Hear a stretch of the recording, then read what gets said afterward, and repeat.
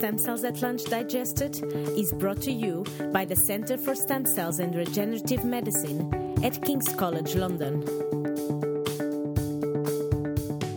Hi Gemma, thanks for joining us for Stem Cells at Lunch Digested. It's a pleasure having you here today. Thank you for inviting me. Can you introduce yourself and tell us all about Science Disrupt? Mm-hmm. Sure. So my name is Gemma. I'm co-founder of an organisation called Science Disrupt. My other founder is Lawrence Yolland. He's a PhD researcher, also working with King's and UCL. But anyway, Science Disrupt is a media and a network organisation.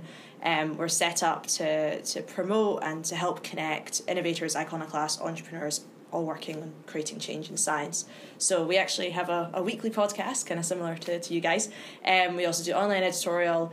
We run events every 6 weeks in London on various different topics like the future of health or the future of energy or disrupting the lab or science communication, anything around how we change the way we actually do science.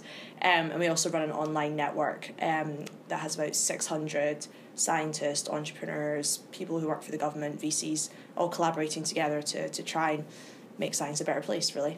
So what motivated you to create Science Disrupt? Sure. So I think, as most things, I guess, tend to be motivated by, it's normally by frustrating conversations that you're having with people and then feeling this need to try and do something about it. So Lawrence's background, as I mentioned, is as a scientist.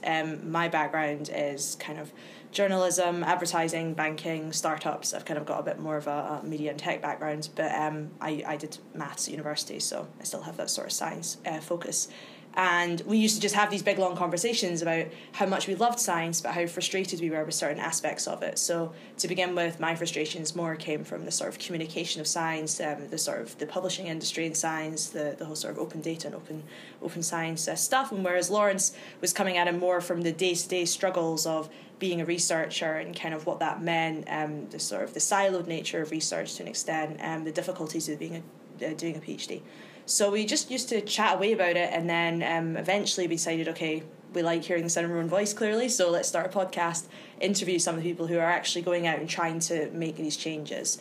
And then we could sort of try and get rid of some of the taboos around being critical of science by talking openly about it.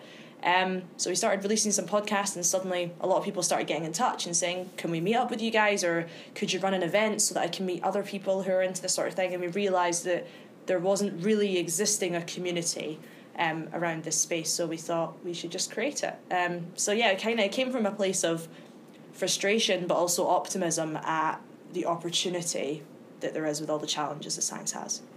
So have you also interacted with students, like younger students at A-level or that kind of age range? I do, in my own work, I'm a journalist is my day job, so I do a lot of going out and talking about why science is amazing, or why maths is amazing, or why studying STEM is brilliant, technology, so on and so forth. So yes, to an extent, but with Science Disrupt, I think our focus is more on sort of PhDs and up, and then everyone who's in industry. So we kind of look at it as the industry of science, or the ecosystem that is science. Of course, education is a massive part of that, but we kind of see there's a lot of really great stuff going on in terms of education, and it's not really our forte. So we're more looking at things like science startups, people trying to change the way we do peer review, for instance, people who have different ways of running universities. It's kind of starting at the research stage and talking about getting stuff out of labs. But of course, there's big changes happening in the education ecosystem, and I know of a few younger people who listen to the podcast just because they want to hear from a guy who has a quantum computing startup, or someone who's working on DNA editing, because it's inspiring and because it's a real world application, as opposed to sitting in physics class and hearing about the Doppler effect. Instead, you can read about self-driving cars or hear about the innovations that Elon Musk is doing. In some ways, I find having these real stories of real people making this change and actually going about doing stuff can be more inspiring than teaching a lesson or hearing about something in theory. I totally agree. One thing that bothers me sometimes is when I'm trying to read science on a field that is not my field of research, I find it so hard. So I wonder how much effort are you planning on putting on maybe breaking those barriers and enable people to just be able to talk science in a more general way. I mean, I literally could not agree more. I actually did a TEDx talk on how we should make science more open and better communicated, and a big part of that I was saying was, there's all these papers that almost have ideas locked up, and that unless you can speak the language of the paper, or you physically have access, you can pay to get past the paywall or whatever. But in terms of sort of the translation of it, unless you can properly understand what's going on, it's not like you can use that knowledge for any use. And it's such a shame. There must be hundreds of thousands of papers published every single year that aren't being used. It's something like 50% of papers are only read by the person who wrote them and the person who published them. I mean, that to me is just a massive waste.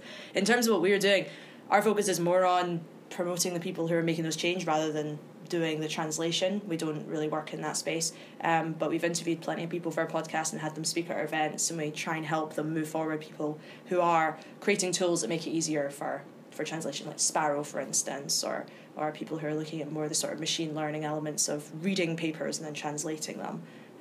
So it's certainly an area we're really passionate about, and I think there's a lot of change happening, though. I think there's a lot of cool stuff happening in the space of science communication. There's a lot of questionable stuff happening in science communication. We can be quite critical about it, but I think the whole turning what's happening in science less of a lesson and more kind of education. So look at things like How To Academy or Intelligence Squared, the events they run in London almost every night.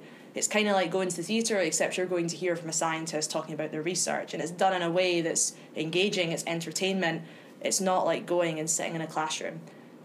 So I'm all for more of that kind of engagement and more of that kind of excitement with the public, and really trying to unlock some of this exciting stuff. Because one of the things I always say is, like, think about all these entrepreneurial people, all these innovators working on Instagram for your hamster, and that's difficult to build these things, and you have to have some level of skill in coding or in business or in commercialization to be able to bring some of these ideas to fore. Imagine all those people working on those things. Instead, we're working on trying to get some stuff out of the lab into the real world. And I think a lot of the time it's just a translation thing. It's that people who are building digital products will look at biology and go, well, I don't know anything about biology. Why would I think to do a startup in biology? Or why would I think to, try and create something in that space? So that's kind of more where we're coming from, if that makes sense.